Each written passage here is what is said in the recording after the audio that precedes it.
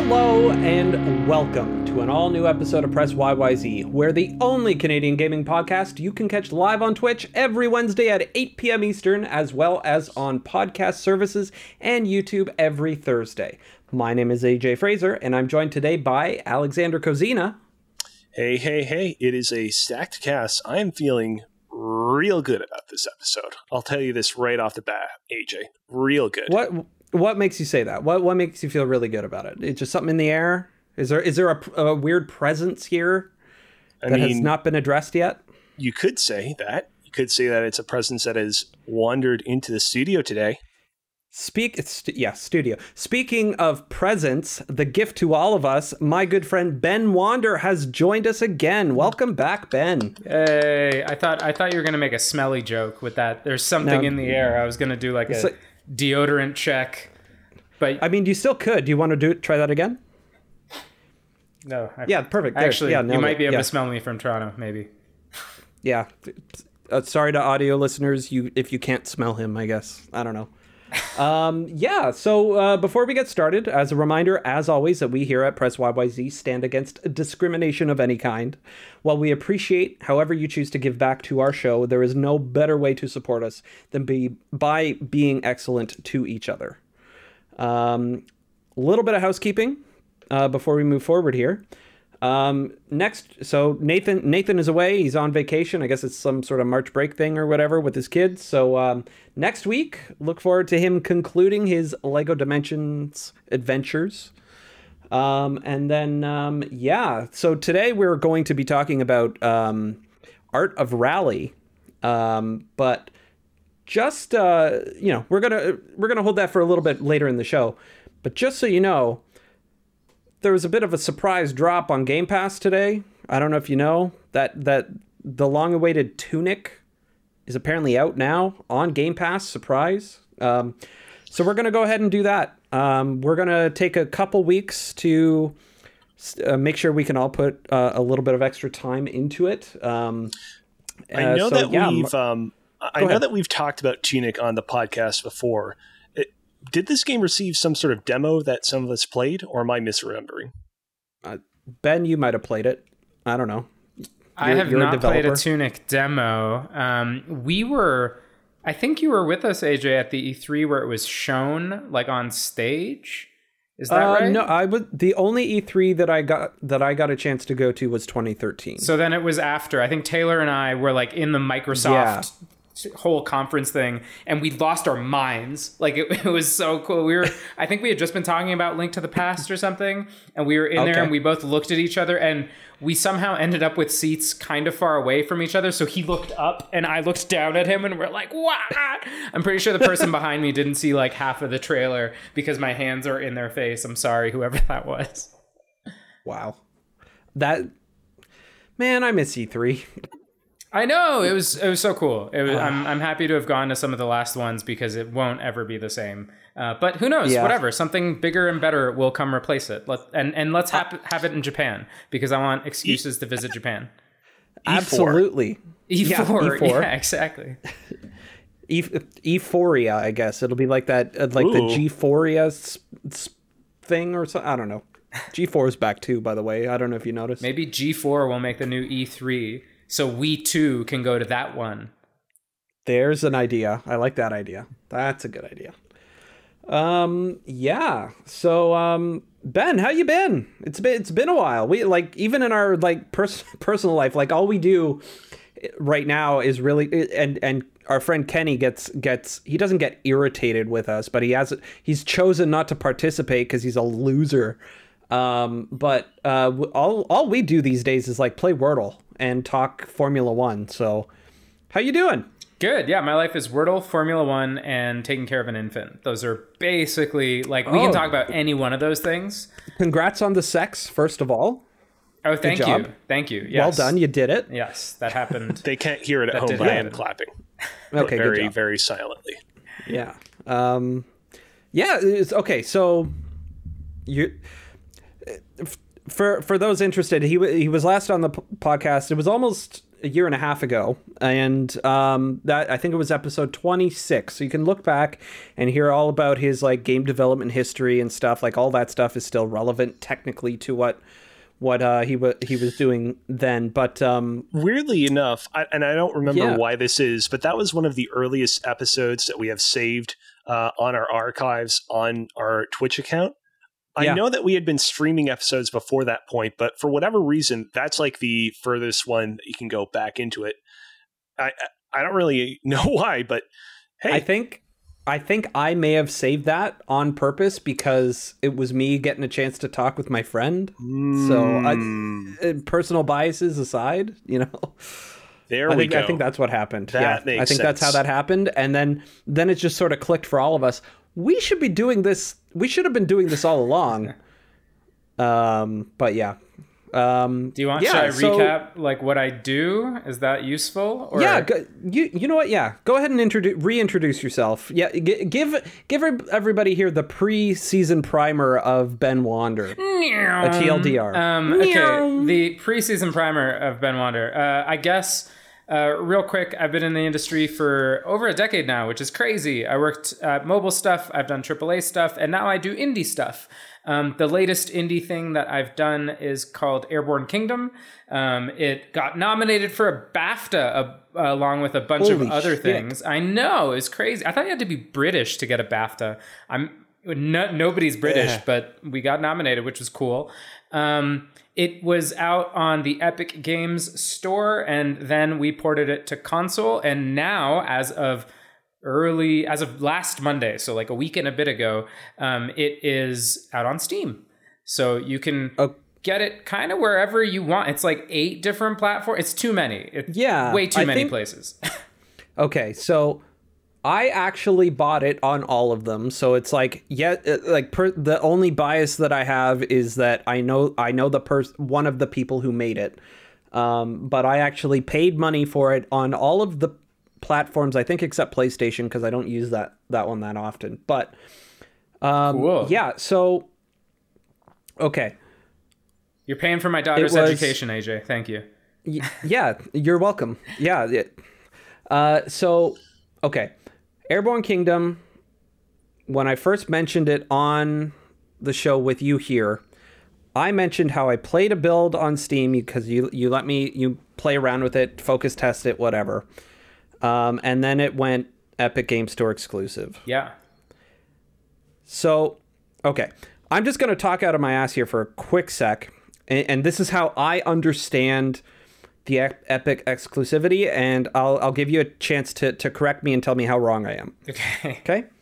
The way it sounds is the Epic exclusivity was not that you guys were greedy developers looking for a better cut of the fucking pot there, because Steam is 30% and Epic was giving you 12% taking 12% instead of 30, whatever it was. It was because they literally just sort of said, hey, we like the project. We're going to basically fund you, as in the people, give you guys, not give you guys a salary, but give you what you need so that you can finish the project. And it's in a way, it's like kind of like almost like a first party, but not. Yeah, totally. That's exactly right. That's kind of the way we explained it when we took the funding. Like, we're out on Steam, we're out on Xbox, we're out on PlayStation, we're out on Nintendo, but legitimately this game would not exist on any of those platforms had it not been for Epic coming in. We would have made something. Like, again, you played the demo before we had talked to Epic, before we signed anything. But with the budget that we had, it just would have been a worse game. Honestly, it really would have been. We would have been a lot more stressed. We would have probably crunched way too hard, made a lot of mistakes. It would have been buggy. It wouldn't have been as long. It wouldn't have been as detailed, yada, yada, yada. Now the game is out, and it's something that I'm genuinely really proud of. And getting that funding from Epic at that time was the only way we could have done that. Yeah. So like even still, I went before this surprise Steam release that you were very cagey about, even in our private chats here, you jerk. Jesus. Yeah, I know, right? Can you tell we're friends? Yeah, come on. No. So even people were like I remember there was like curated lists of people saying don't buy this because they're going to Epic Game Store, because like a bunch of stupid idiot haters out there. And so like I'm obviously biased about that whole scenario, because yeah, of course I know you're going to make the right decision, but like, is there anything you have to say to people who like still think it's just because of like the pay difference? Like, people, like, nobody knows like what goes on like behind the scenes of like the hands that are shaken, and like, hey, like, listen, nobody's being greedy here. We just want to be able to make the best game we can.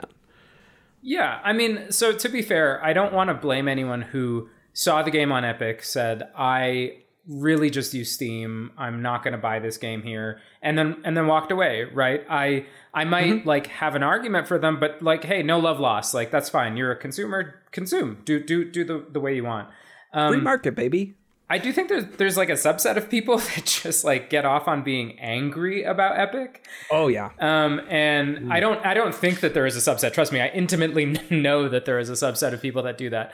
And you know, some of those people are 11-year-olds on the internet who just want to flame people and you know, let it roll off your back. But I think if you're trying to think about it logically, just breaking down the amount of funding that a game needs, like, think about it. Our game probably had about a dozen people touch it, and that's a tiny team. Like, even most indie games, even Tunic, where the credit literally says one person, go read their credits. I bet you their credits are longer than my credits. And so the amount of manpower that it takes to make a video game times the amount of energy in terms of food that people require and the amount of shelter that they somehow need to pay for, ends up making games really expensive very quickly. And I think there's a weird anchoring issue with like Kickstarter and stuff. You know, you'll see Kickstarters these days will go up and say, hey, we're going to make this super expansive 1,000-hour RPG. Here's our team of like 30 people. We need $30,000 to move this game over the edge. And you're like, no, you don't. Like, no disrespect to the people out there that are still using Kickstarter. I genuinely had forgotten that website existed up until you just brought it up. Right. Yeah. Wow. Well, so that's the thing. I think there's these kind of what are ostensibly marketing campaigns on Kickstarter now, but they've anchored people to think about games and game makers in a really weird way. And I think a way to break out of that is just like, okay, math it out. How much do you have to get paid? How much instantly from your business does the tax man take of that, which is like pretty close to half. It's pretty big. How much of that do you have to pay to people doing your stuff? And then finally, how much of that can you eventually pay yourself? Oh, and what's the store cut too? Because again, store cuts are usually 30%. So you end up with like a tiny fraction of what the quote unquote game makes. There are ways to estimate what Steam games make online, and you can see that most games are in the tens of thousands of dollars, if that.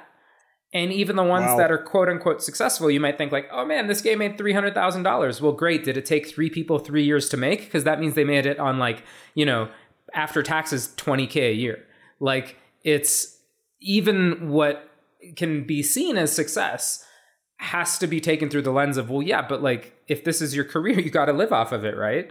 And so there's this perception that like game devs are greedy, but I think if you're defining greedy by like, I want to eat, basically, right? That I guess that's the way I'd put it, is like, try to, if you're genuinely in that mindset and you honestly like want to see through my lens, want to walk through my shoes, just do the math, just math it out and see how much does a game have to generate in order to even support like a team of 5 people, 10 people, whatever. And that's when you start to realize that like, hey, getting that funding up front is way less stressful and can make us pull commitments off, like paying an audio team that we couldn't otherwise, right? Mm-hmm. Sorry, let me one sec. That's my soapbox. I will stop standing on it. No. You might want that to keep that around for later. I don't know. So yeah, Airborne Kingdom out now on Steam. Yeah, out now on all consoles. Have you seen any? What have you noticed like since the Steam release? Like any like I personally, so I on Twitch you can like follow specific games, right? Yeah, and I would follow Airborne Kingdom, right? And just like the view count has like gone up quite a bit from where it was before Steam. So like, have you guys noticed anything from like your perspective and on your end regarding like the interest or anything like that? Yeah, I mean, the great thing about Steam is that you do get a lot of visibility on it. People kind of shop on Steam the same way they shop at, you know, a mall or something. They might not know what they want going in. They might just hang out. They might just window shop. They might, you know, use their algorithm to try to find games that they might like. And maybe they don't buy it now, but they wishlist it and then they'll watch it on Twitch. And then because of that, some other YouTuber will stream it. And so it does become this kind of, because there's such a mass of people on Steam, we end up finding an audience that like we hadn't seen before, which is partly, I mean, it's great. It's also partly surprising. I was like, this game's been out for a year now. Hasn't everybody heard of it? And it turns out that like, no, a lot of people haven't. And we're still updating it. So it's still getting like new content drops. We're still making it more efficient. We're still like, we added language support for like 8 different languages now. So you can play it in Spanish or simplified Chinese or whatever. We're adding accessibility options. So it's not like dead by any means. We're still definitely putting content in there.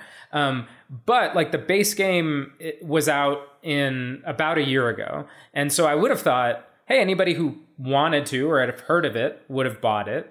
How much more can it do on Steam? And it's really found an audience in a way that I wasn't expecting, which is fantastic. I'm really happy about it.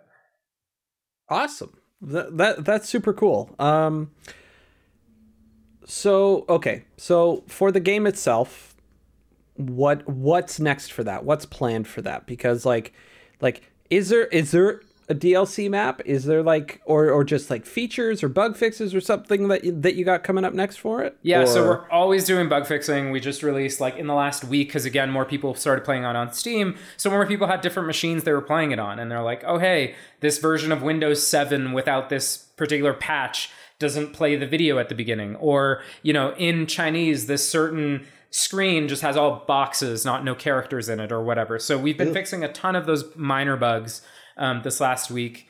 We're also bringing over a lot of the efficiencies that we made on console builds over to the PC version, so that hopefully more people can play it on like lower end stuff. Especially, we want to make sure that, you know, it can hit as many players as want to play it.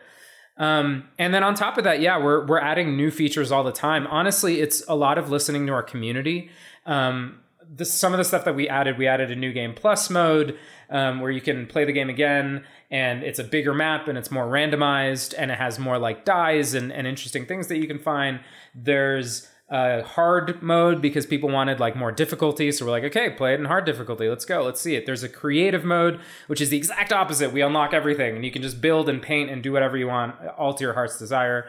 So yeah, there's a bunch of stuff like that we're doing. And a lot of those are call outs from our community. So, you know, we read all our Discord. Now the Steam discussions are really popping off. So we read all those too. And we're trying to kind of see where is it that people want us to take it next. We have our own ideas, but I'm really curious the type of stuff that people want us to do. Cool. That's awesome. I'm glad to hear it's going well, right? Because like, you know, you hear all the doom and gloom online from like all those naysayers about it not being on Steam, right? And then like, yeah, of course you're going to get a bigger audience because it's the most popular platform. So the fact that it's doing well and that it's moving forward for you, and like you're able to feed your newborn child because of it, you know, that's fucking awesome. I'm super excited to hear that. I do want to ask, you know, we've been talking a lot about Steam versus the Epic Game Store and so much of the stigma that carries. It strikes me that like so much of the backlash that the Epic Game Store was enduring was really kind of at its peak about kind of 2 years ago. I feel like I've not really kind of seen as much of that kind of hate as of late. But as somebody that has been more in kind of the thick of things recently, Ben, like I'm kind of curious how that's been for you as of recent. Like, have you seen like a lot of people still to this day express their kind of extreme frustration over the game taking its time to make its way to Steam, or is it not quite what it used to be? It's hard because my viewpoint is skewed, right? I see a lot more of it because I made a game that was Epic exclusive and then we released on Steam. So I'm aware of more of it, but I think my sense is the same as yours, which is that it's kind of cooled down. I think part of it is that people are seeing a lot more of these exclusive games coming to Steam later.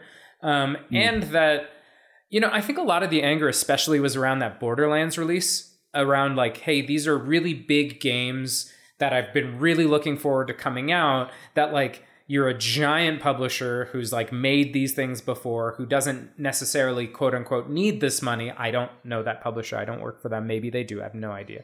But that's kind of the sense that people were getting. And now it's on this platform that I don't want to download.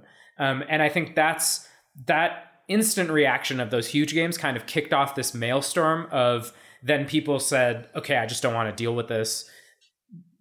Reddit's R Gaming, a bunch of other places jumped on it, and then it became a thing. But it wasn't ever as big of a thing as people thought. And as much as it's gone away, it hasn't fully gone away yet. So I do think there's this like small audience of people that are just very, very adamantly anti-Epic Game Store and anti-games that go on there. And again, hopefully I've explained enough about why we took it and why I think developers take deals like that. And hopefully why that makes the games that you play better, especially from indie teams. Cool. For sure. Cool. Before we wrap up Airborne Kingdom here for this portion, there is a very specific YouTuber who I think would do really well if they received one of these codes. So I'm just going to throw this out there. Okay. Real Civil Engineer. Real Civil Engineer. I have not heard of Real Civil Engineer. Okay. I'll send their YouTube channel off to you. They do a lot of like strategy and a lot of city builder stuff. They were how I found the Beaver city builder called Timberborn, which I got really addicted to for a while. Cool. I don't know if you've heard of that game. I have heard of that game, but yeah, so Timberborn, like it's the Beaver city builder. I learned of this from them just popping up in a random YouTube whatever recommendation. Yeah. And I think I am surprised they have not seen Airborne Kingdom yet. This person, so definitely check them out. He's got really good like active content where like you're actively watching and like mostly engaged in what every action is doing, but it's also good like background content where like, if there's a game you're not interested in, like his commentary and stuff is pretty good and pretty funny with regards to whatever's going on, just as like as background noise if you want as well. Cool. Plus he's got a cute dog named Patty and he's British, so that's all. That's cool. Always a positive. I will see. Yeah, give me his stuff. I'll ask. Yeah. We have this amazing PR team called 50cc run by a wonderful woman named Lizzie. I will get Lizzie to reach out to him. Cool. Yeah. He's super cool, and I highly recommend him for anybody because like he started playing like I probably wouldn't have been interested in this Beaver city builder, but watching him play it got me to buy that game in early access on Steam. So nice. Hey. Yeah, so let's see here. Moving on. Unless you have anything else? Go buy Airborne Kingdom. Feed my family. Go buy Airborne Kingdom. Out now on Steam. Out now on Switch. Out now on Xbox. Out now on PlayStation. Also still on the Epic Game Store. I'm not too proud of a person to hold out a box and be like, fill this with cash. When can we expect the iPad version? Oh God, we talked about that a long time ago when we were talking about a VR version, we talked about a tablet version. impossible, like 100% impossible with the way that this game is built. I want to like nip that in the bud here. If anybody's waiting for the iPad version or waiting for the Oculus version, I am terribly sorry. I think those would be really cool. Cannot happen. We can go into like real deep details about why if you really want to, but can't do it. Okay, how about this? Okay, so what about like cloud streaming, like let's say Stadia? That's Is that cool. next? No, honestly, that stuff is really interesting because it does allow games like ours to be played by, say, my mom, who is not going to buy an Xbox, who doesn't have like a computer that can probably run it very well, but she could play it at like ultra graphics on Xbox Game Pass Ultimate or whatever. Not that necessarily my mom will get that, but you know what I mean? Like someone who doesn't have the latest and greatest console. That stuff's really cool, especially for a game like ours that's not like extremely frame rate dependent or latency dependent. Like it's a pretty chill kind of city builder vibes experience. I think it would be really, really good for something like that. That stuff could be really cool. Yeah. Awesome. So, yeah. I guess that was Airborne Kingdom. Yay. Yeah. Yay, we did it. Yeah. Cozy, you have not talked a whole bunch this episode. It's been me mostly catching up with my buddy here. Which is totally fine. Don't worry. I'm not sitting here feeling quiet and sad. Definitely not. I don't believe you, but okay. Ori and the Blind Forest. You've been playing that? Yes. How's that going for you? I have been playing Ori and the Blind Forest. So let me spin you a tale, Ben Wander and AJ Fraser. About, I guess it's a year and a half ago at this point, I got my hands on the Xbox Series X. It was my first ever Xbox console, and I was eager right off the bat to jump into the console's ecosystem and, catch up on all the cool Xbox exclusives I had previously missed. Ori and the Blind Forest was kind of at the top of the list because I already like Metroidvanias. I already like kind of skill-based, puzzle-based platformers of its ilk. And more than that, it just looked really pretty and obviously was very well-reviewed and well-regarded by the people that had played it. I bought it at the time. I played it. It might have honestly been like the first game that I ever played on my Xbox Series X at the time. Got about an hour into it and dropped off. Not that I hated it. I just, it happens sometimes that you start playing a game, you get distracted, and then inevitably a year and a half has passed. A couple of weeks ago, I finally get around to finishing the Jason Schreier book, Blood, Sweat, and Pixels. And at the end of the book, so much of the book is about Jason Schreier talking about how the video game industry can be a more kind of sustainable place and, talking about some of the kind of horror stories that other developers had to go through in the past. At the very end of the book, he talks about how, the switch that many studios have made to working from home amidst the pandemic has, created a lot of complications that we couldn't have previously foreseen. But it's also kind of opened the door to allow a lot of studios to, develop games in a much more sustainable fashion. People who previously couldn't afford to kind of displace themselves and move to other states or provinces or countries, now have the ability to, work from their dream studios or the studios that are the best fit for them, from the comfort of their home.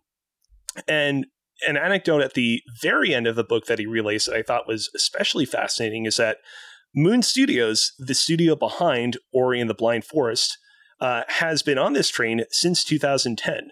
When the studio was founded in 2010, it started out as a virtual studio, and ever since then, it has only continued to grow and expand as a more or less entirely virtual studio. I believe that it technically is headquartered in, I want to say Austria, but pretty much everyone that works for the studio comes from every which corner of the globe. And that motivated me to come back and re-experience Ori and give it an honest college try.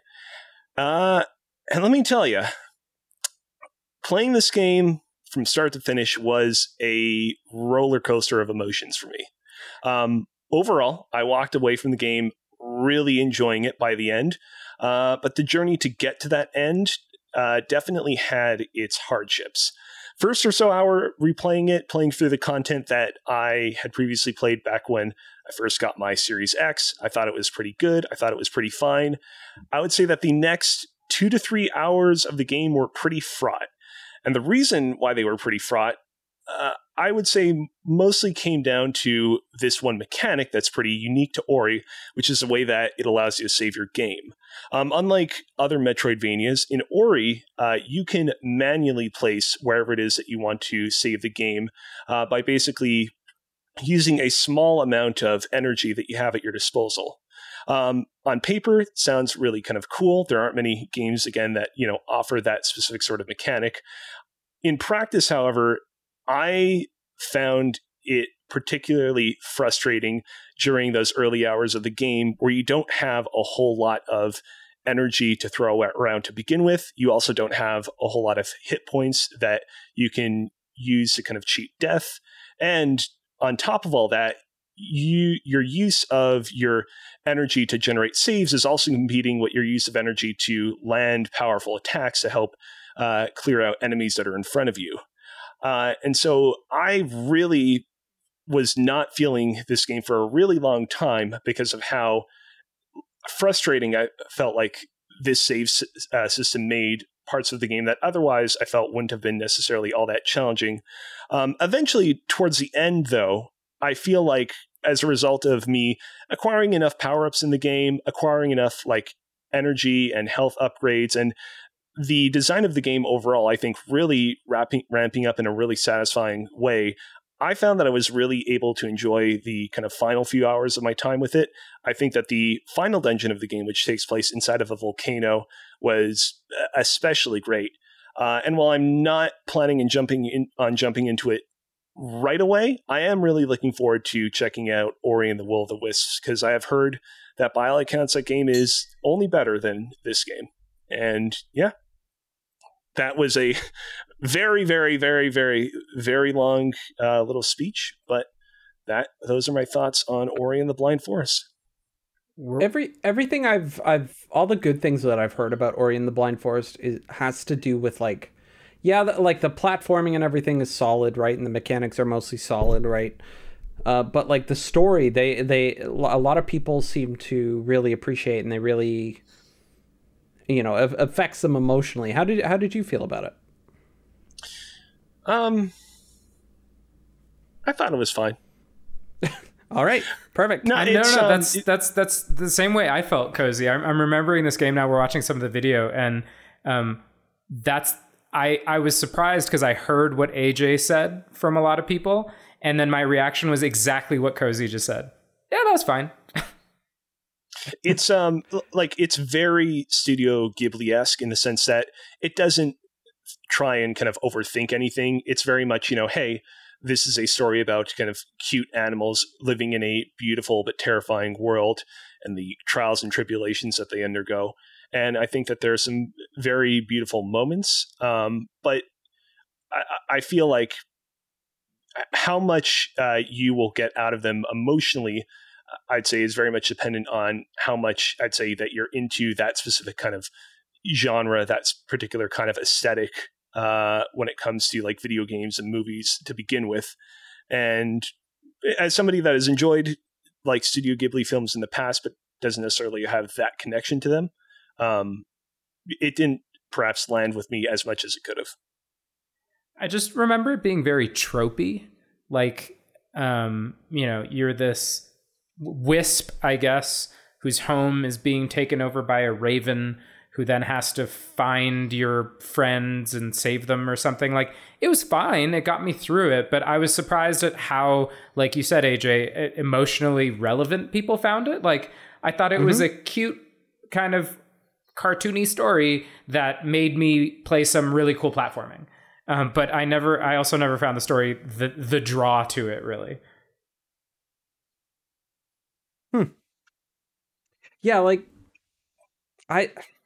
it's one of those, it's been on Game Pass forever, and I just haven't had the desire to go through it. or anything like that to even boot it up if I wanted to. It's just like everybody like, and so hearing both of you guys like say like with the story and everybody was always saying like, oh, the story is so good, it's so emotional, whatever. Hearing you guys saying like, oh yeah, you heard that too, you went through it and you thought, oh, that was fine. Like, okay, so like I still don't know where my expectations should be if I were to pick it up for whatever reason. So I don't know. Great gameplay, art style that flows really well and works amazing at 120 hertz. If you happen to have that TV and console combo that can do that. But I wouldn't say the story is the reason I go in there. I think it has some really cool mechanics and some really good ideas. I probably echo again some of what Cozy was saying, in that the beginning feels like way too punishing in some cases for this cutesy game that seems like it should be a bit easier. But then it eventually you find a rhythm to it and it's cool. And some of the powers I remember being really interesting, like you shoot yourself up in a certain direction and gain some like momentum from it, or I'm forgetting like all of the ones because now I've played a bunch of Hollow Knight too, but yeah. That particular mechanic is especially cool. It takes a little while to get used to because it's almost like you're performing math in midair. But once you get the hang of it, especially once you get to the late game, it's particularly satisfying to pull off. And I think there's some cool set pieces too. Like there's a raven that comes in and swoops down and like picks you up and throws you. And I don't know. It's fun. It's interesting. Thumbs up. Yeah. Talking about, its Metroidvania influences, there are a lot of escape sequences in the game that are challenging because you have to be pretty pixel perfect in terms of where and when you jump, but are cinematically very satisfying to experience. Super, super cool. I don't know if I'll ever get around to it, but I've heard, I haven't played the sequel. I've heard that you could skip, like, again, if we're telling you the story is nothing to write home about, I would probably play the sequel and see how that goes. I haven't played it. I don't know what the sequel is. That's a good idea. Good idea. I'm full of them, Let's AJ. see. Yeah. I mean, listen, you've made 2 games where I've made none, so I'm full of something. Clearly got a couple good ideas. Yeah, okay, so let's see here. We mentioned Wordle earlier. You and I are playing a bunch of Wordle. in our group chat. Yeah. Wordle. Wordle is still going. Your starting word changed. You do like, what do you do now? Crane? Crane is your starting word? That's interesting. That's I saw this one YouTube video where it said, oh, crane is the best starting word. And I was like, okay, I'll do that. Yeah. And then there was a follow-up video that guy posted where it's just like, cause he like broke it all down like algorithmically, and he made like a program not to cheat, but to like figure out what the best starting word would be. But it's totally dependent on what the actual word is, whether or not the starting. So it's a whole thing. So is crane a really good word? Probably still a really good word, but like, and it's been doing well for me for the most part until today, when we screw. We're not going to spoil it today because this is a live show, but the it's one of those where there's too many variables that it could have been. Like I've seen people miss with like the first letter, and I've seen people like myself miss with the middle letter. It's been rough.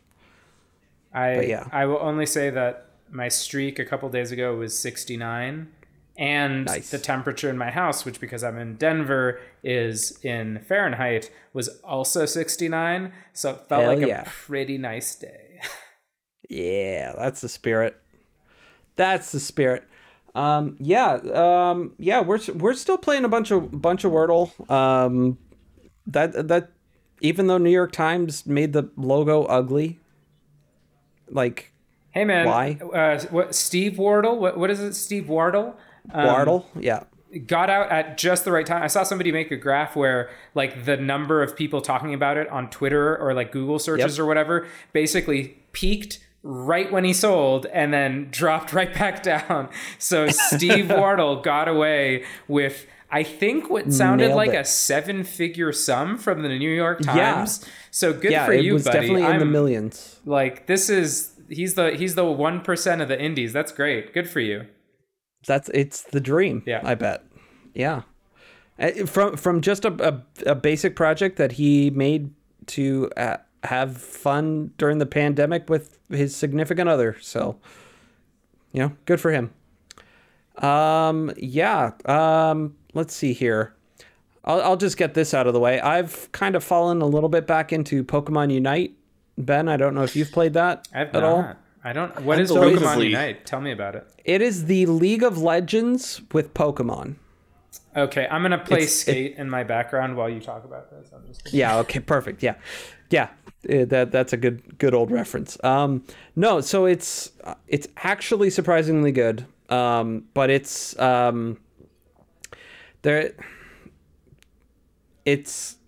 I have a complicated relationship with it because like the core gameplay is super good.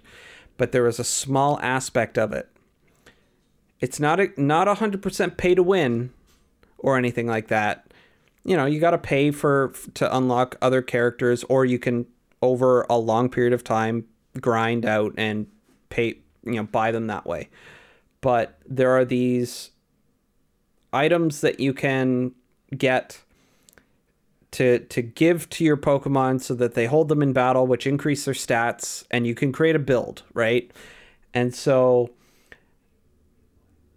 you could grind and get all the things you need to level those items up so that they can hold them, or you could pay some money and buy the things you need to level them up and do it that way. I've put a little bit of money into it in the past, and I put a little bit of money into it currently just so I could get the newest characters and stuff. And honestly, I have some fun with it. But for me personally, right now, why it's kind of come back up for me right now is I'm trying to do better about not doom scrolling on the internet while I'm on my lunch breaks at work. So I'm playing it on my phone, and that's working pretty well, and it's cross save, cross file something with the with the Switch version, and it's all free technically, so I'm having fun with it again. But I think because it is such short, like 10-minute matches or 5-minute if you want to do the quick battle function, it's really good for being able to pick up, load into a game, battle some Pokemon in real time as opposed to a turn-based battle system, and then log out afterwards. Log in, get your dailies, log out, whatever. It's prevented me from like doom scrolling TikTok, doom scrolling Instagram and Twitter and everything so many times. So yeah, it's good. I give it a try. Give it a try. I mean, a 10-minute League of Legends doesn't sound like the worst thing, to be honest with you. Like, League of Legends' problem for me is that it's 45 minutes of a 12-year-old yelling at me because they're stomping me, and I have no idea what I'm doing. And I'm farming, or the other team is farming on me. They're ganking. I don't know. All of these words. So many words and fancy young people lingo that you got to relearn. It can be rough, but that's that. If you can you jungle, is there jungling? So there's a top lane, there's a bottom lane, and then there's a center lane. Center lane would be the equivalent of jungling. There's no towers in the center lane. It's just jungle. The way Pokemon Unite works is you fight these wild Pokemon in the battle arena, right? And from that, when you fight them and you knock them out, you get whatever number of orbs were above their head, right? and then you have to take it to the other team's tower. There's 5 towers total on the other side, and you literally have to slam dunk it into their net. Oh, it's NBA Jam. Oh, what? AJ. It's like NBA Jam, Pokemon NBA Jam. There you go. That's how we get you in. grabbed it in 2 seconds. There you go. That's boom, yeah, perfect. Shakalaka. Yeah, and you know what? It's fun. Cool. Yeah, I've said that a few times. It's fun. I enjoy it, and it's good way to like not doom scroll. So we've talked about this on the podcast in the past, but like I really just need to hunker down and play this game at some point. I'm like for context, Ben, quite into the Pokemons. Like I literally played my copy of Pokemon Emerald for over a decade so that I could eventually beat the Battle Frontier in that game. And I just did so just this past week. Wow. And yet I have not played this game. And it's nothing against MOBAs or anything of the like. I just, for whatever reason, keep putting it off. And I feel like I just need to hunker down because I really do want to talk about this stuff with you, AJ. But alas. Yeah, I think you'll get a kick out of it, Cozy. You'll pick a main. I personally right now am maining Blastoise. But you might have somebody else. They have Pokemon on there from all the different generations. Who's currently considered like the most overpowered of the bunch? I don't know who I gave the newest guy a try. Who is it? Duraludon? Duraludon? Even that's a little bit. Even that's a little bit too far out for Cozy. I don't know. He looks like a giant rock crystal formation. I don't know. Yeah, I think I know. Yeah, he's a guy from Gen 8 that kind of looks like he I think so. Gigantamaxes into like a skyscraper. Yeah, you lost me at Gigantamax. I'm just going to post the video of his character trailer into the chat we have here, and you can go ahead and look that up so you can remind yourself. Yeah, I know this guy. Yeah, you know that guy. So yeah, he's the newest guy.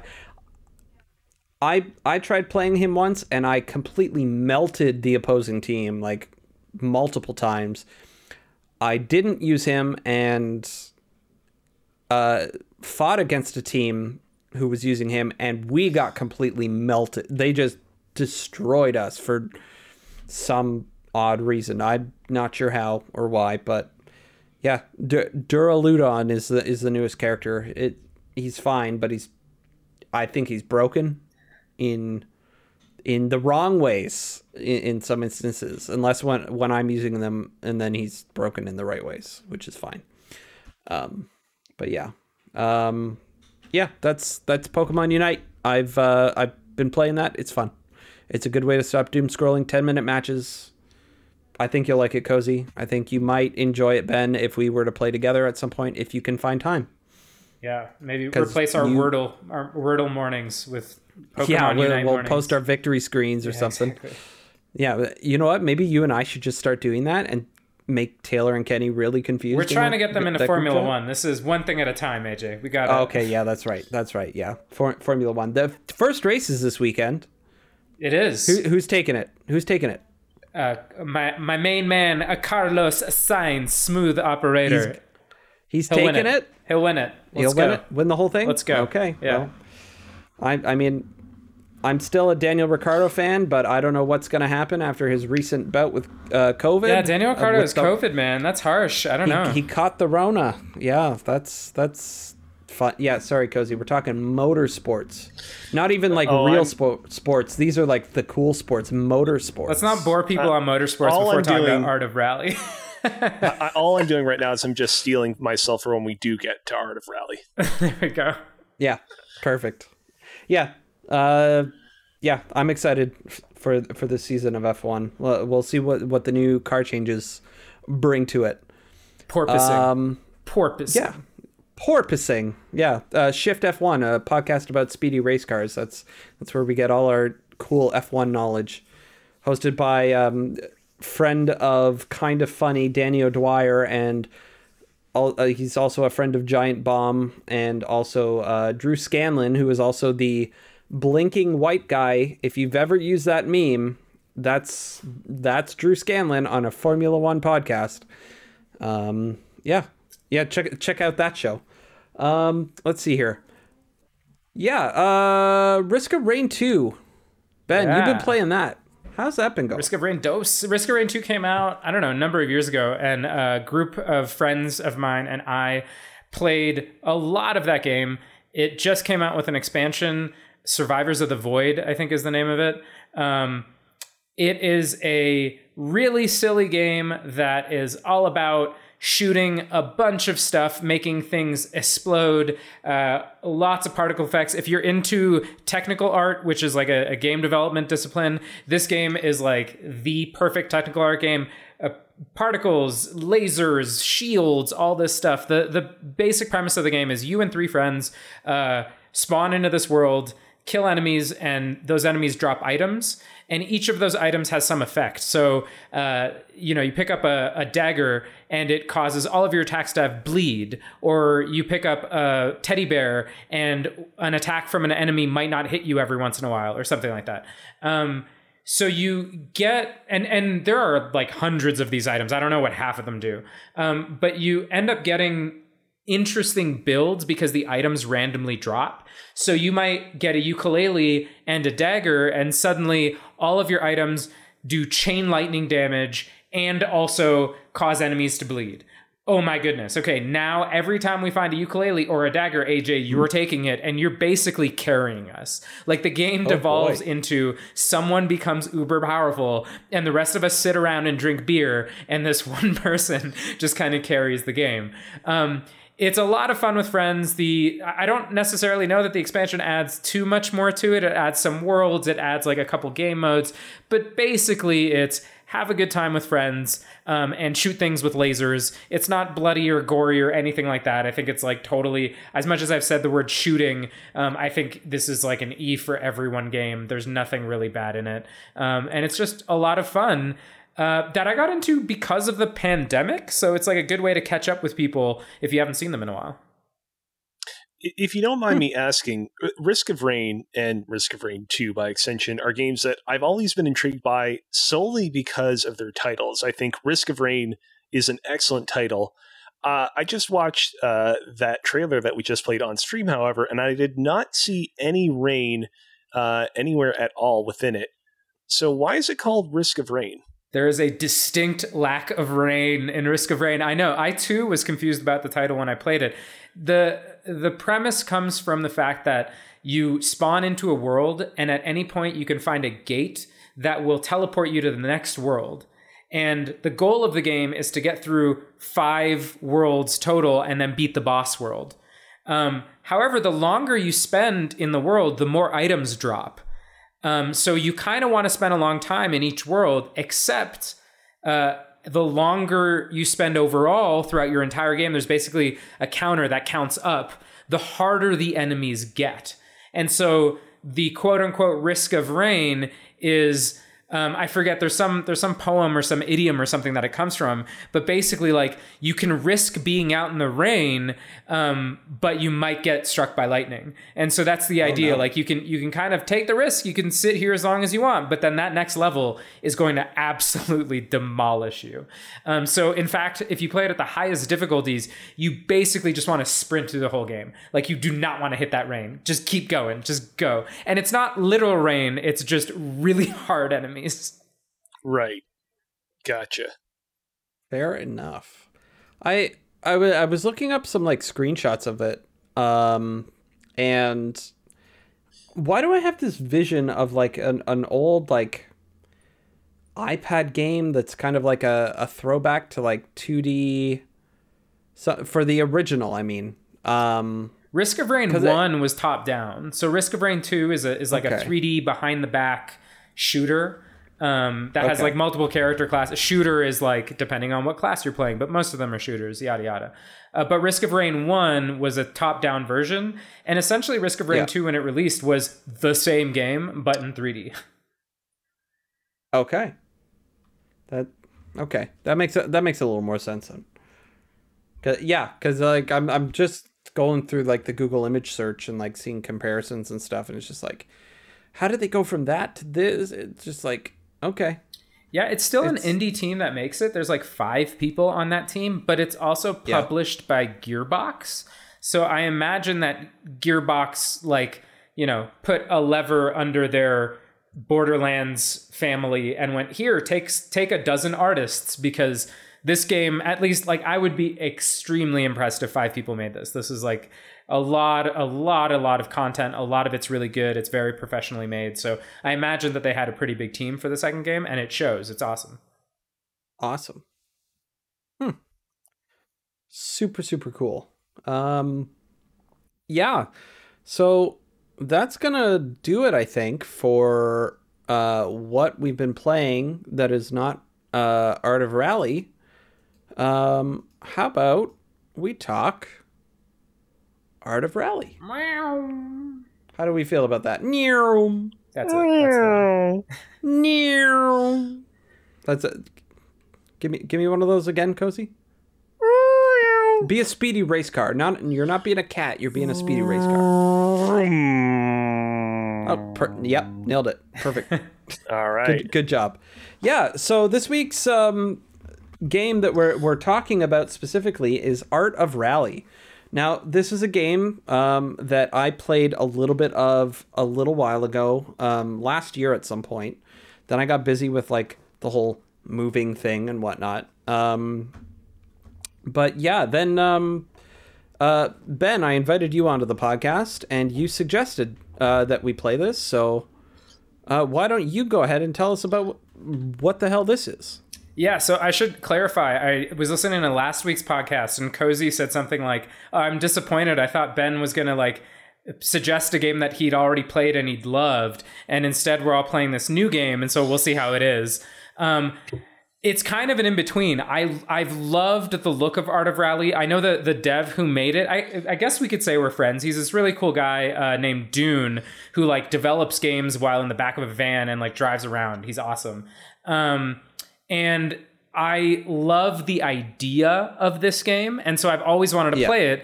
And I thought we were supposed to suggest a game that we hadn't played anyway. But either way, I would have suggested this game. For the record, for context, I was largely saying what I said last week facetiously. You can select whatever game so interests you. If it's a game you've never played before, if it's a game you've played for dozens of hours, it was whatever you wanted to suggest. This was my excuse to play a new game that I really wanted to play for a while, but couldn't because life things. So I am extremely happy that we played this because I had a lot of fun. So let's back up. So Art of Rally is kind of a game about Group B rally racing. And it's really fun because it's going to let me talk about Group B Rally. I won't bore people with rally sport like we were doing with F1, but really quickly, rally is a type of racing that takes road cars basically and drives them all around skinny roads, all around dirt, snow, tarmac, any type of road that you can think of. And it's been around for a long time. And Group B was like in the early 80s, and it was the heyday of rally. It was this era where they wanted more eyeballs and manufacturers to get into rally. So all of the restrictions that they had put in place, that the FIA, the governing body, had put in place, they're like, forget most of these. Just come and race your speedy race cars. And so all of these manufacturers like Audi, BMW, Porsche, Lancia, Mini came around and were like, okay, let's make really fast cars. We're going to put all of the latest tech in them. We're going to even like develop new technology for them. We're going to make them super light. And all of those like safety concerns that you have, like roll cages and crash structures, you're not really going to check that, are you? Because if we do, we're just going to bounce. So like, just don't bother with it, right? So it was like the Wild West of rally racing. It was insane. And big engine, small road going car, no traction on the surface means that the only way to properly get around a turn is to slide. It's the only sport where like drifting around a turn is actually the fastest way to go around the turn. And so you get these insane moments of like, AJ, go ahead. Are you trying to say that Tokyo Drift was lying to us the whole time? I hate to break it to you, but Luda isn't as good as Craig Scarborough for his tech talking. God damn it. So in rally racing, basically, especially in Group B, you got these amazing shots of these massive cars hurtling around, smoke and dust and snow all kicked up behind them. And get this, they're driving on public roads. And the laws at the time said, hey man, I paid for this public road. I can stand right in the middle of it if I want to. You can't tell me where to stand. It's my road. And I guess the organizers went, okay, we can't tell you where to stand. So you have these ridiculous shots of people just like in the middle of the road as rally cars are going like 100 miles an hour past them, like with a camera, trying to take a photo, taking a photo, and then sprinting and almost getting their ankle clipped as they dive out of the way. It's basically the sex, drugs, and rock and roll era of rally.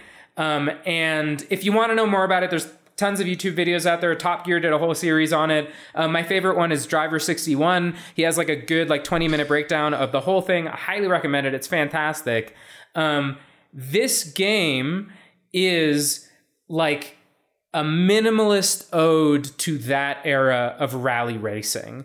It obviously that era, I mean, maybe not obviously at the time, but in retrospect, it ended in tragedy. It ended in like two people falling off of a cliff and dying in a fiery explosion.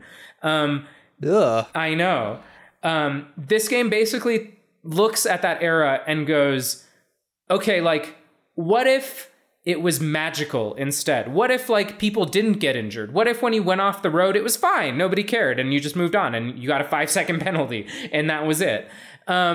It starts off with like a car in front of a Buddha statue telling you about the way to drift around a corner. It's like this really weird, it's not, what I want to make clear is that it's not a Forza Motorsport or a Gran Turismo or an iRacing or an Assetto Corsica. It's not a simulation game, but it's also not like a Mario Kart. It's like, somewhere in between. It's not a simulator. It's not a documentary. It's honestly, to me, it feels like a poem. It feels like this dedication to this era of racing. It's a tribute. Exactly. It's absolutely gorgeous. Especially if you're playing on PC, it looks like incredible. This like really minimalist style, with colors popping everywhere. And again, like they took all the purples and tuned them up. They took all the greens and the yellows and cranked them up, and it almost has this pastel feel, and you're always driving at like the perfect time of day and sunset and sunrise. But beyond it looking good and being this like poetic tribute to one of my favorite eras of racing, it's just a good game. Like it has this really stable control system that's, again, it's not a simulation, but it's not easy, and it has its own like internal rule set of like how to drift around a corner, how long to hold the e-brake, and it gives you a really good sense of these cars, again, have no grip. They understeer like crazy. Understeer means, hey, I turned the wheel left and I still went straight because I don't have any grip to turn. And yet, once you hit the e-brake, you oversteer like crazy. Basically, you like do more than what you need. You run the risk of spinning out. And it's this crazy balance of that really gives you a sense of what rally racing is. And so that's why I really loved this game. I didn't find it flawless. We can talk about some of the issues I have with it. Like I really think there should be a mini map, or at least like somebody calling out track turns to you. The upcoming turn, like they do in actual rally racing these days. Exactly. I don't know if did they have the co-pilot driver? They did. They always had a co-pilot, and so I feel like this game's kind of missing that. I think the default camera is kind of meh. I think it has like not great console optimization. I think the photo mode could have more options, but I think like an old Lancia Stratos, it's ugly, it's smelly. You hit the gas and you have a great time. And I had a phenomenal time with Art of Rally. I think it's wonderful. Cozy, what did you think about it? I think that I'm really happy that you and Ben really love this game. Because I found this game difficult to get into. Sure. I mean, you guys, kind of already covered it. This game is neither Mario Kart nor is it a Super Simi Racer. It's something in between the two of them. And while the game, does offer a lot of, various modes that you can engage in, there's like a free roaming mode, there's like a career mode. The game almost feels, to Ben's point, more like a poem than anything else. It's a like kind of epic tribute to this sort of time that never was, or this time that we imagined this other time as being. However, I just wasn't quite able to get into the groove of it as much as I made an honest attempt to do so. So what do you think? What do you think held you back on it? Because I know I've come to this new review thing that we're doing, just sort of like trying to get into a game, and like I know I've with some of the games that we played, I've had my own struggles trying to get into a game. Are you just not interested in racing, or is there something else like specific that you just aren't interested in? I mean, I think a large component of it was just not really kind of being familiar with kind of rally racing. After I played the game, like I went and looked up online what other people thought of it, and like a common kind of sentiment that I saw was like, this game, again, is a fantastic kind of tribute to rally racing. If you're familiar with rally racing, you'll kind of really kind of truly appreciate it and what it's going for. And I felt like, as somebody who is very much a neophyte to this, section of the world of racing, I felt like I was really kind of missing out on a lot of context and history as to why I would kind of appreciate it. And stemming from that, I just found the controls of the game difficult to kind of fall in love with. I don't want to say that they were absolutely difficult to master. The more and more I played of the game, the more and more I definitely was able to wrap my hands and my head around what the game kind of expected of me versus what something like a Mario Kart expects from me. But I still wasn't able to ever get to a point where I'm like, okay, I'm really enjoying this. So as it relates to like Mario Kart, I can actually kind of see where it's like, so Mario Kart, in my opinion, is like super fun when you're doing 50cc, 100cc, 150cc, which is like easy, medium, hard difficulty with not only regards to the AI, but also like to how the kart controls.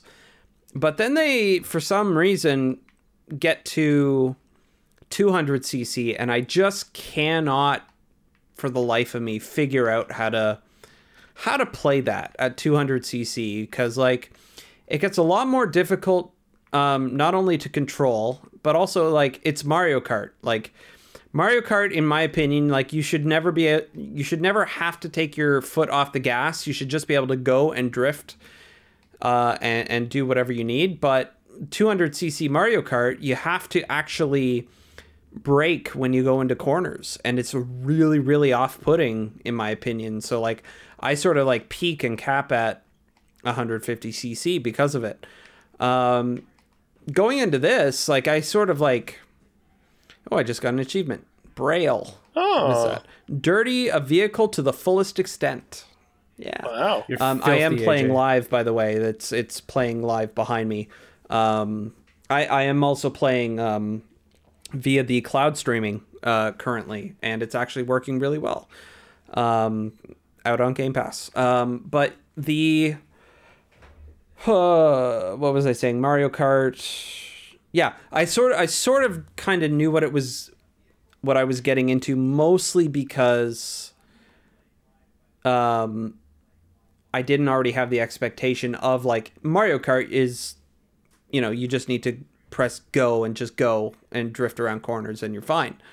My expectation here is that I'm going to slip and slide.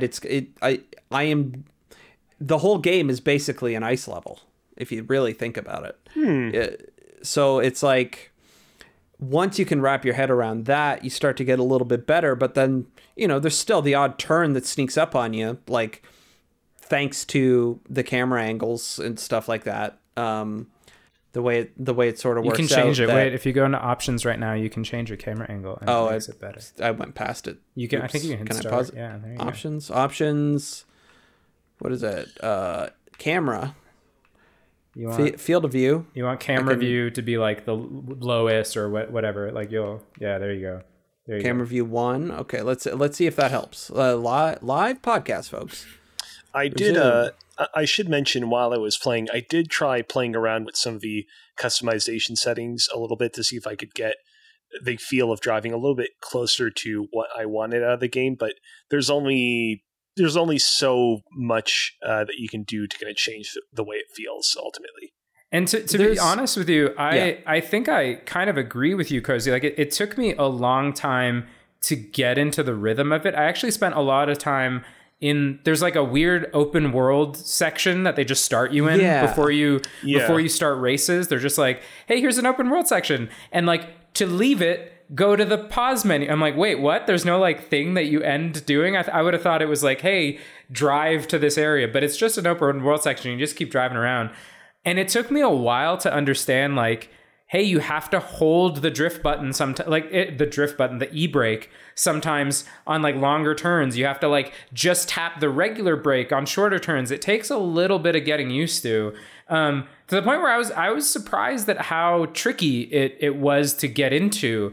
But I think once I got into it, I think maybe, Cozy, I probably like either I got it sooner or I just banged my head on it longer, where I eventually got into a groove, and it feels so good drifting around like 180-degree hairpin turn on a mountain pass where like there's just a cliff face on one side, and you know that if you screw it up by like the tiniest sliver, you're just going over. And it leads to these moments that feel really, that at least for me felt really good. For me, like racing games in general, I find I rarely actually use the e-brake.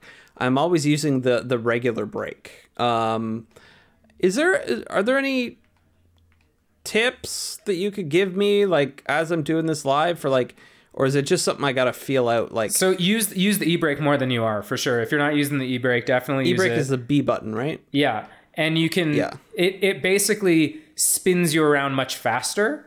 So you can tap it and kind of get around 90-degree turns. See, I just went off the cliff. Right. Because I use the e-brake. You brake and e-brake. You kind of use regular brake, tap the e-brake, and then gas immediately. Your goal basically is turning your car, like again with any rally race, turn your car in as short of a distance as possible. You want to almost make a 90-degree turn every time, because you don't have grip. Yep. You can't like do a good turn. So I guess that's the way I play it, and it feels so good. It feels so good. Yeah, it feels so good. When there were a couple of leaderboards I was looking at a little while ago, and like I think you made it to the end of one of the race, one of the chapters or something. Like I think it was here we go.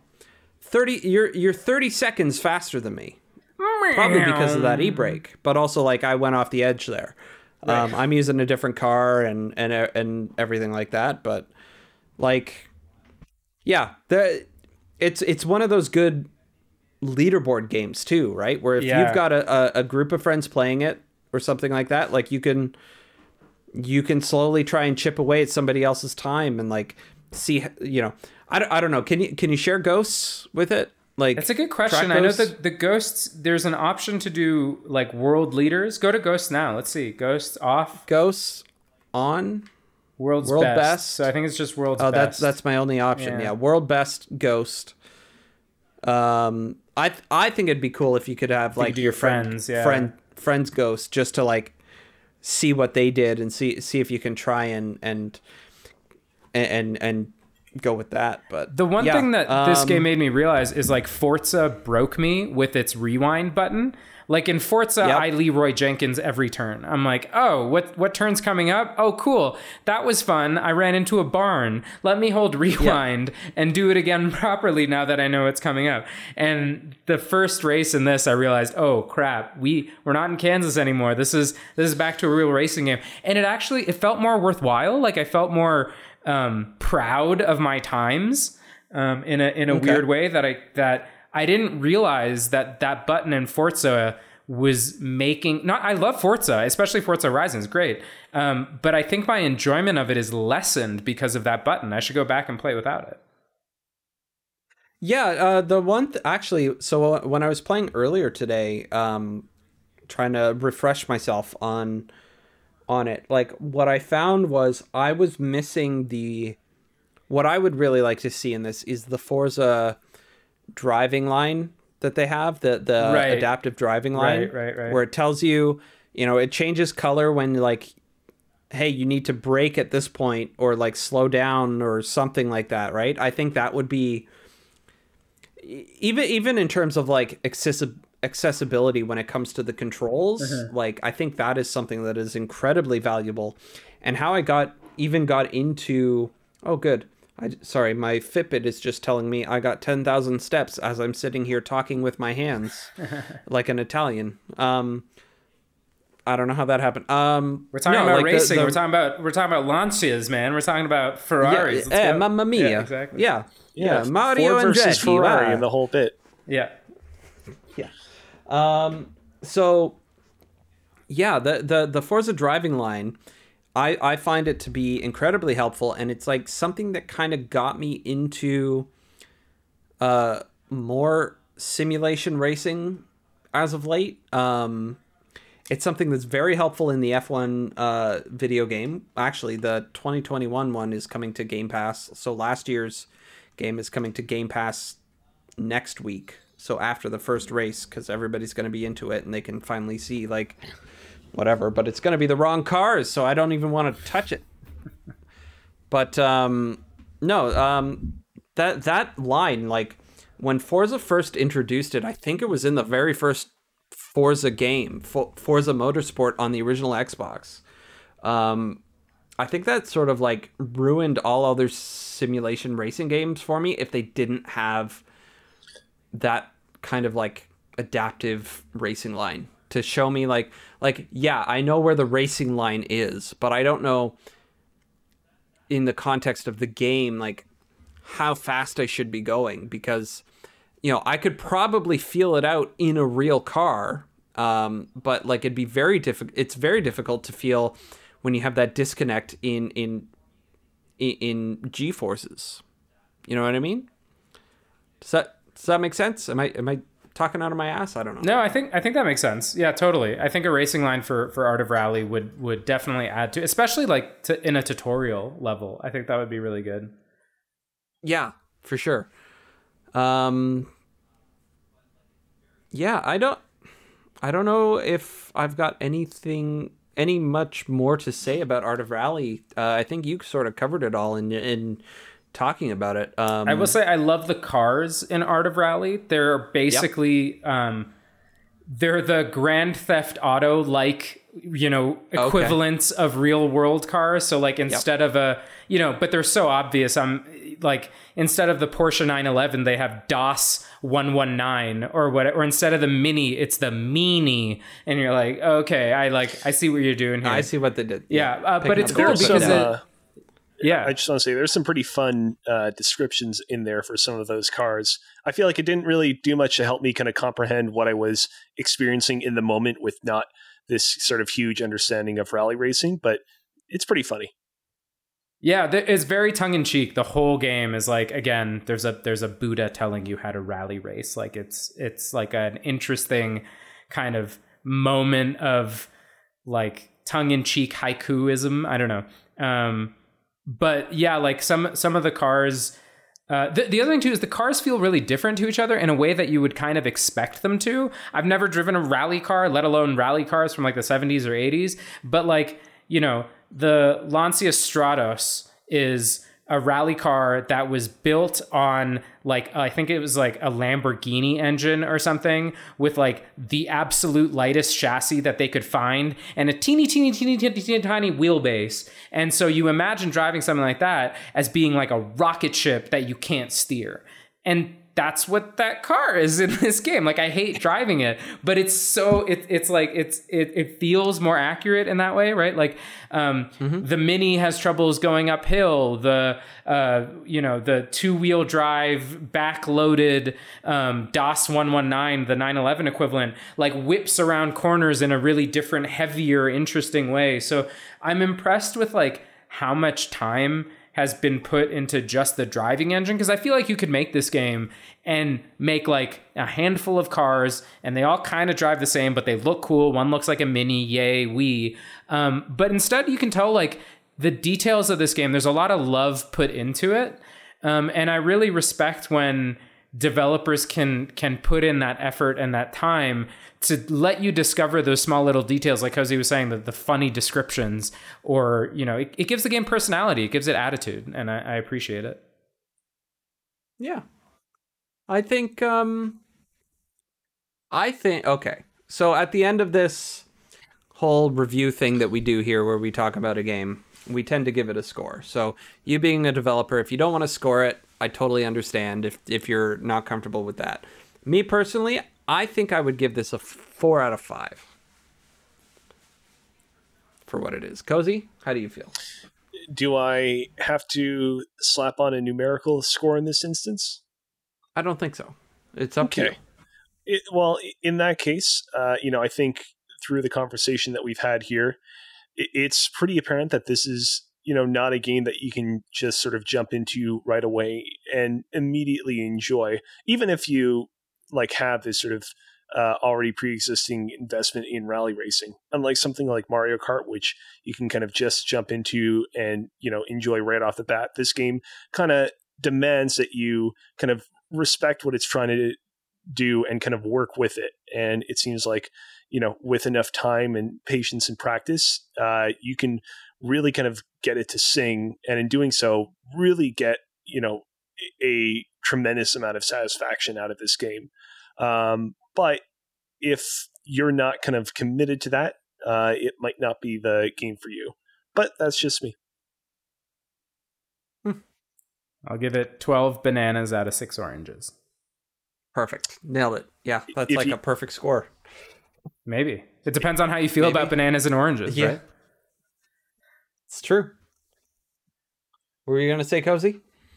No, it's fine. I was going to say if you could convert that into something on a 5-point scale, but I don't want to force you to give it a numerical score if you don't want to.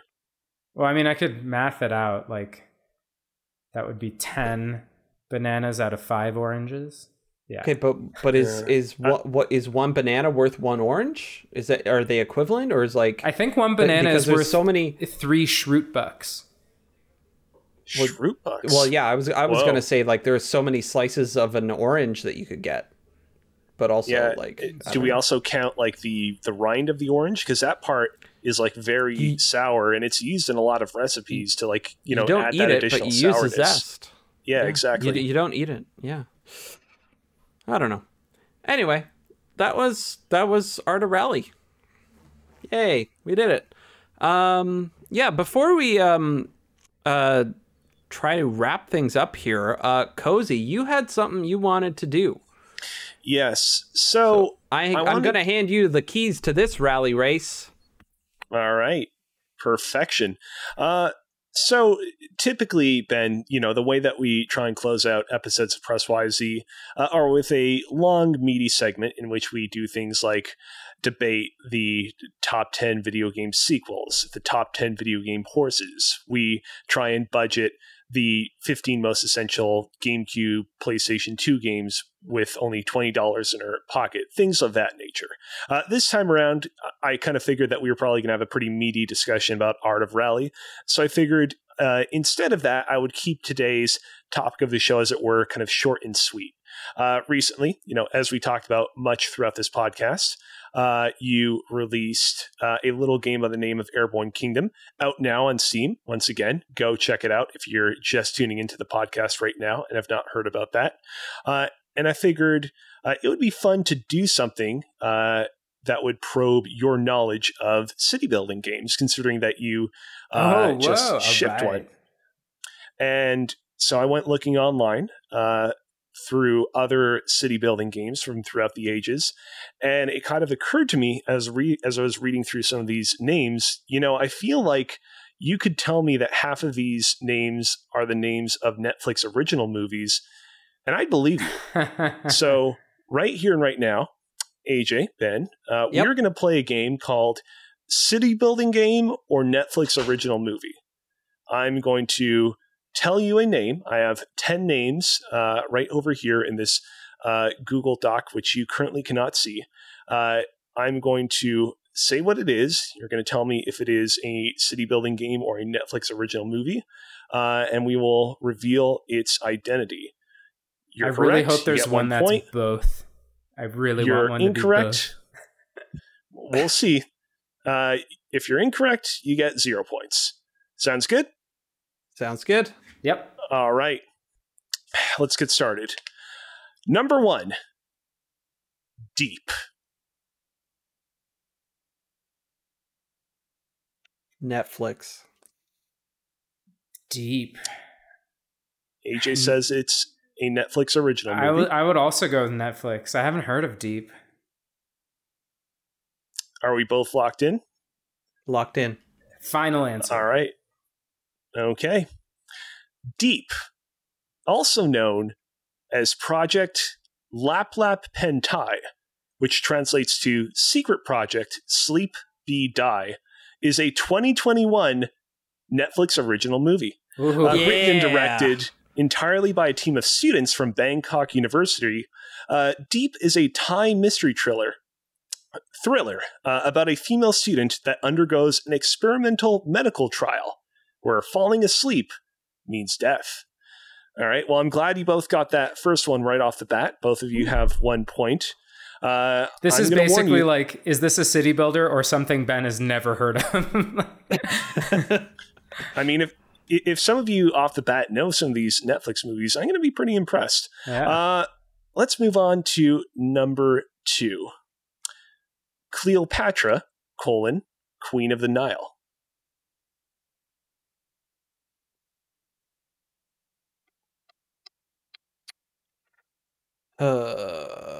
Ben, you go first. I did the last one. I will say city builder. Can I just hear the name of it again? Cleopatra, Queen of the Nile. And by the way, that's colon as in the 2 dots, not Cleopatra as in the body part. Yeah. So, okay. So I could just like you said, it's either going to be city builder game or something you've never heard of. So do I just go with you and whatever you say? But that would make things a little less interesting. So I'm gonna go with Netflix again, just to be different. We'll see what happens. Since the dawn of cinema, there have been no shortage of movies about Cleopatra, the charismatic queen that ruled Egypt over 2 millennia ago. However, Cleopatra, Queen of the Nile is not a Netflix original movie, but an expansion to city building game Pharaoh that was released in the year 2000 and was developed by Breakaway Games. What threw me off is I didn't remember that game, like I know the game Cleopatra, I didn't remember that it had a subtitle, and I was like, oh God, is this like a Wesley Snipes spin-off of some crazy movie? If I recall correctly, when they would repackage the game Pharaoh and Cleopatra included in it, they would sometimes title it as just like Pharaoh and Cleopatra. They Maybe dropped that's the what I'm thinking Queen of the Nile part. So it's possible that might be the case. All right. Ben is currently 2 for 2 and AJ has 1, but not to worry. There are a lot more pieces of media coming up that can be used to help recuperate your score, AJ. All right. Yeah, thanks. Number 3, Hinterland.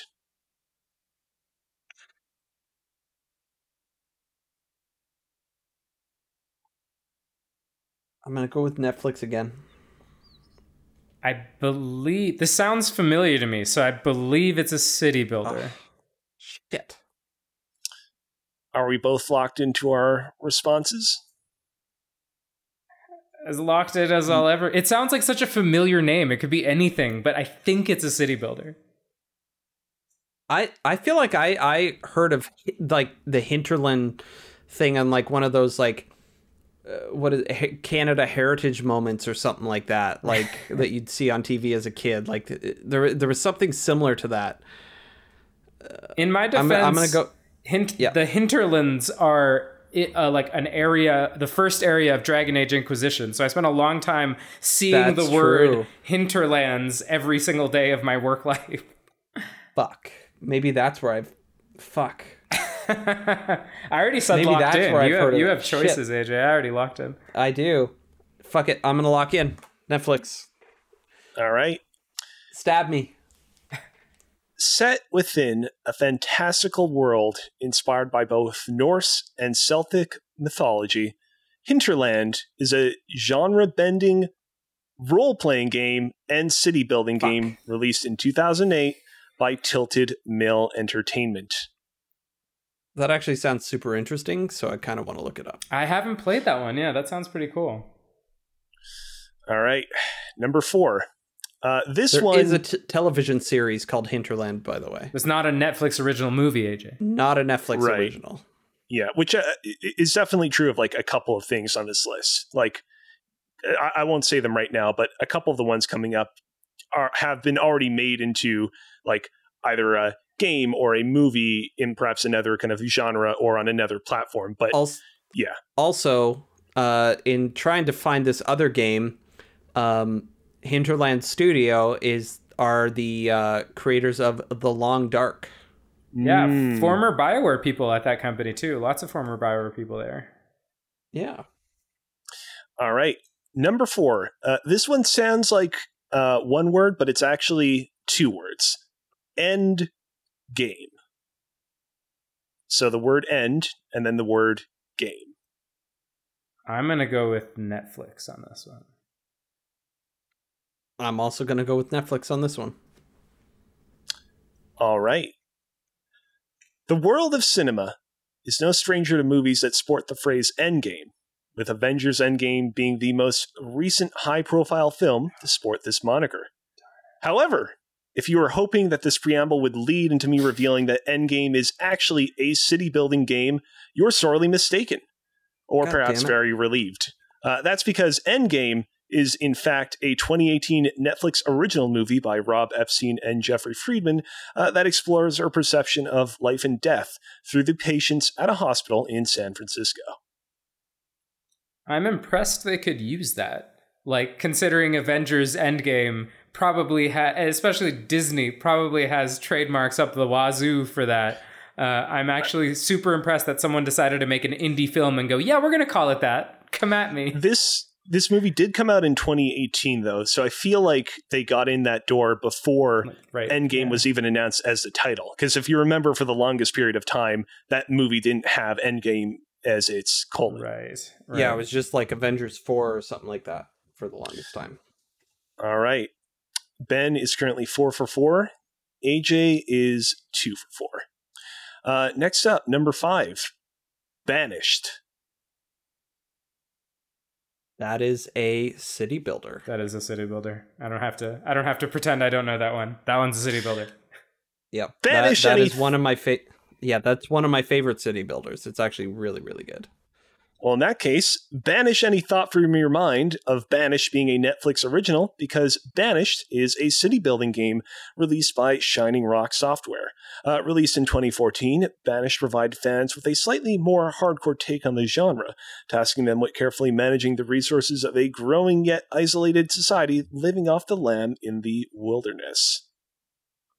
All right, so we have Ben, who's 5 for 5, and we have AJ, who is 3 for 5. Still have a few more opportunities here to make up a bit of ground. Number 6, Fractured.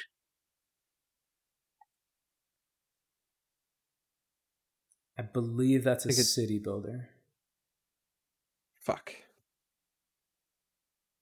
That's another. Well, it screwed me last time not going with you, so I'm going to go with you on this one. How are you going to catch up? How are you going to catch up if you keep going with me? I don't know if I can.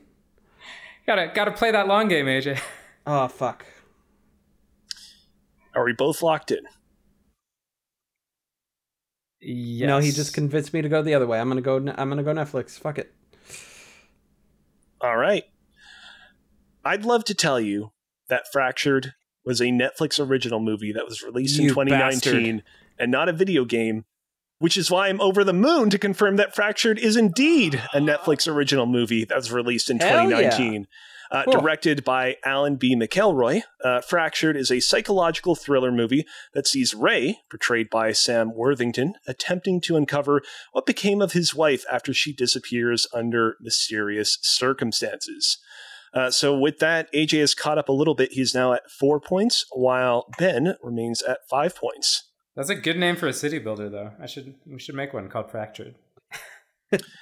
All right. What would it be about? Like something in an earthquake zone?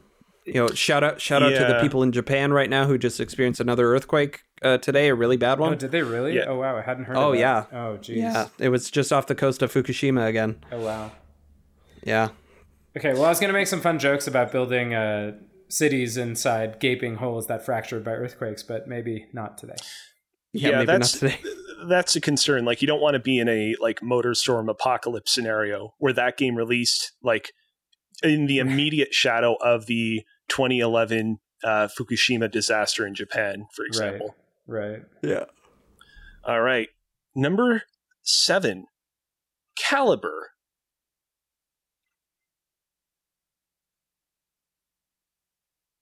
Netflix.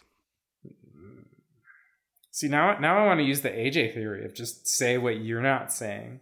But I also think it's Netflix. Or I should say I don't think it's a city builder, so I'll go Netflix. Lock it in. Locked it. All right.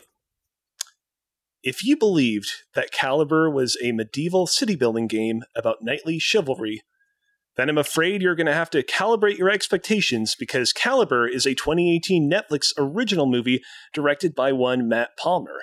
Set in Scotland, the movie follows the exploits of an aggressive businessman and his old friend on a hunting trip in the Scottish Highlands.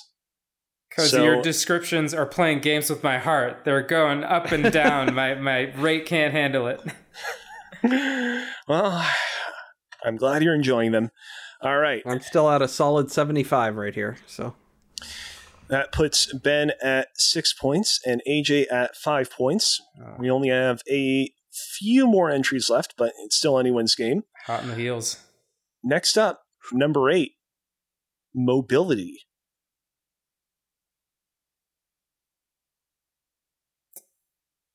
That sounds like a city builder, but I'm going to say Netflix. We're tied up right now, right? Ben has 5 and you... Ben has 6 and you have 5.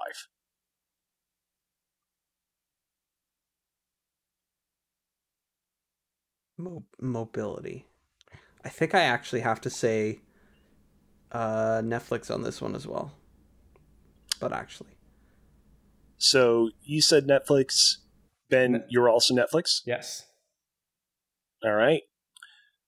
A relative unknown within its genre. That genre being the city building genre.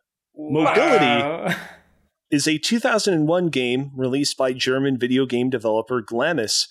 In contrast to other city building games, Mobility places a large emphasis on transportation infrastructure, allowing one to finely tune the flow and rhythm of traffic in its metropole down to the finest detail. I was reading a bit about the Wikipedia entry for this game. You can do stuff like add speed bumps and set the traffic speed limit within very specific patches of streets. This is like some SimCity 1, not even 2, but SimCity 1 level. This game looks stuff. cool. It does. There's an aesthetic here, like that. late 90s, early 2000s aesthetic in this game. Yeah, that's awesome. All right, you got me. I've never heard of this, but it looks dope. Ben's at 6, AJ's at 5. Let's see if we can close the gap. The only thing I have to convince AJ is just to go exactly with every answer I have, to convince him I am the most right, and he'll fail if he goes anywhere else. God damn it. All right. Let's see if he can do so. Number 9, the Sumerian game.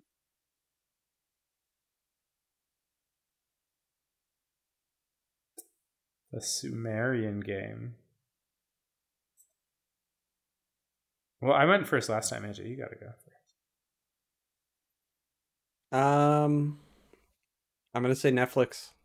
Yeah, I was gonna go Netflix also. There is a game about Sumerian society that's new. I think it's something like Ancients or something like that. No, that's another. That's another one. Is there a game that puts game in their title? The Game of Life, AJ. No, the title of the Game of Life is Life. That is like the subtitle. No, that's the above serial, AJ. Okay. Well, fuck me, I guess. Lock in. What did I say? What was my answer? I think it's Netflix. I will say it's Netflix, yeah. You're both Netflix? Yeah. Yep. All right. Buckle up for this one, because the Sumerian game is a video game. Now, hold on. I know you're both disappointed, but listen to the story behind this one. This is a video game developed collaboratively by IBM and the Board of Cooperative Educational Services of Westchester County, New York, between the years of 1964 and 1966. Heralded as both the first city-building video game and the first narrative-based video game, the Sumerian game tasked players with managing the Sumerian city of Lagash around the year of 3500 BC. The game was exclusively playable on the IBM 7090 mainframe computer and used basically a mixture of printouts, taped audio lectures, and images displayed on a slide projector to basically convey what it is that you were doing in the game. Beyond being extremely influential on games that would follow in its wake, the Sumerian game was also notable for being developed by Mabel Addis, who was the world's first female video game developer.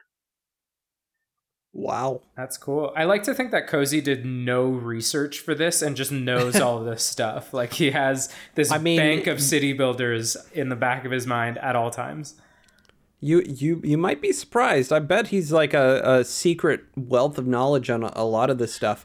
Side note, I did Google image search for Sumerian game here, the Sumerian game, and a different Sumerian game came up. And it's linking me to the University of Waterloo website, and I don't know why. It's probably a virus. It's definitely it could be a virus. Yeah, you would know. If I know anything about the University of Waterloo, it's probably a virus. It's probably a virus. To give those at home an example of what this game looked like, this is a student playing the game on the IBM 7090 computer. In the background, you can see one of the slides that's displayed when you're playing the game projected in the background. And so you'd be kind of typing at the computer. It would print out what's currently going on. And yeah, all of this would sort of work in concert with each other. That's really cool. That is super neat. All right. We are still at 5 and 6 points. If you want, I can throw a last-minute wild card into the mix and say that this final movie / game is worth, let's say, 700 points. Or we can just keep it at 1 point.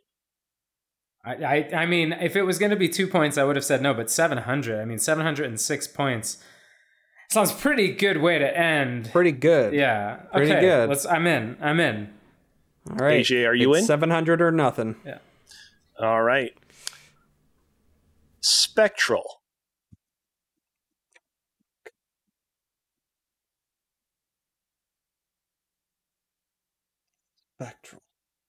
Should we write our answers down on a card for this last one? Yeah, I'm just going to type it into my web browser just for safekeeping for no reason. Yeah. Don't worry about it, guys. Spectral. Did I go first or did you go first last time? I will write my answer down on this card and then I will hold it up and you can say yours first. Okay. You say yours first, and then I'll hold up this card that I just wrote my answer down on. Okay. I'm going to go... because you seemed instantly confident. I'm going to say City Builder. I also have City Builder written down, but my confidence might be misplaced because I've never heard of this, and yet... Okay. I feel like I'm doing some sociology on Cozy right now. It feels like Cozy has a lot of amazing city builder knowledge, and I think he wants to share like one more awesome one with us. And so I'm ready for this curveball to be wrong, but I'm pretty sure this is going to be a city builder that I've never heard of and want to research all about. But AJ, you should pick Netflix. I mean, pick Netflix. It's totally the right answer. No, I'm sticking with City Builder. Fuck it. Okay, locked in City Builder. You win no matter what, me locking in, but you know what? Fuck it. I want to see. I need to know. This is what I feel in my gut. I need to compose myself because I'm going to burst out laughing if I don't. An early addition to Netflix's repertoire of original movies, Spectral is a 2016 horror fantasy movie directed by Nick Mathieu. It sees a researcher for DARPA travel to Moldova to investigate a supernatural phenomenon with a taste for human blood. What? Okay. Ben, were you expecting like a twist, like it's going to be like one of their first entries into gaming, like, because they did that Bandersnatch and then they've got this like game studio thing in the background. Like, were you expecting that twist? The twist I was expecting was Spectral as a 2016 Netflix blah, blah, blah, based upon the City Builder series of the same name. Oh, man. I feel there are a lot of like Uwe Boll movies that you can do that with. Like, hey, did you know that Dungeon Siege is based off of this like Dungeon Siege video game? But unfortunately, I don't know that there are a lot of city building games that you can do that with. Yeah, let's make SimCity with The Rock. Yeah. All right. Well, that's it for that. So the final scores are Ben with 6 points and AJ with 5 points. 706 and 705. Congratulations to Ben. Record. And you know what? A small, slightly less congratulatory congratulations to AJ as well for making sure that Ben performed to the best of his ability. Yeah, you know, I threw that on purpose. You're welcome. Thank you, AJ. I appreciate it. Yeah. Thanks for making me feel good. We are on the team, and we're gunning for the Constructors' Championship here. We both win if you win. Yeah. That's how that works, right? I'm the bow toss to your Hamilton. AJ, this is James. Do not race Ben. Don't make me fucking throw these on the ground.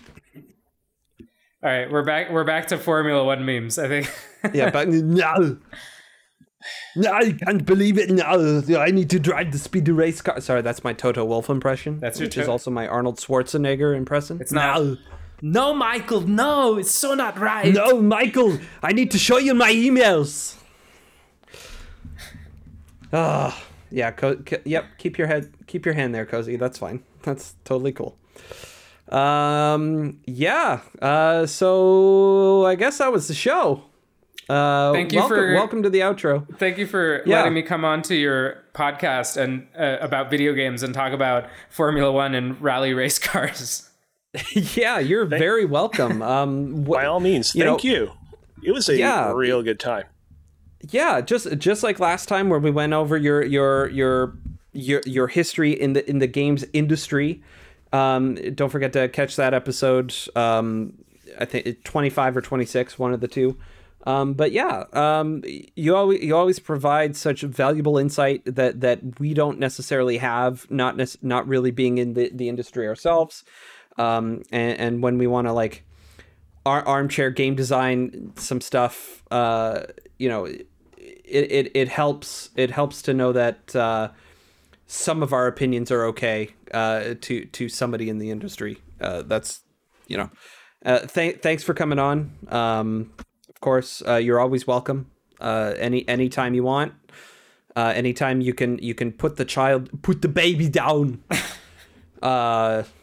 I mean, if I get to hear this Schwarzenegger wolf impression more, I'm gonna have to come on. This is too much. You might have to. You might have to. So Airborne Kingdom out now on Steam. Anything else you want to promote? What's next for you? What's coming up? More Airborne Kingdom stuff, man. We're making it. We're still updating it. Join our Discord, discord.gg/Airborne Kingdom. What else? I don't know. I am at The Wandering Ben on Twitter. You can find me there. I'm always happy to chat with people. I know a lot of people end up chatting with me about like ways to get into the industry or like where to go to learn stuff. I teach at the University of Denver as well, so I'm used to like a lot of students asking me questions like that. So I always like to encourage people to reach out if you have any questions. I'm more than happy to be a resource for anyone. Awesome. Very, very nice. Well, that's going to do it. So thank you for tuning into Press YYZ. If you enjoyed this broadcast, be sure to follow us on Twitch, subscribe to us on YouTube, and rate and review us on Apple Podcasts. You can also check us out on Twitter at Press YYZ and slide into our Discord at invite.gg/Press YYZ to keep the conversation going. Until next time, thanks for playing.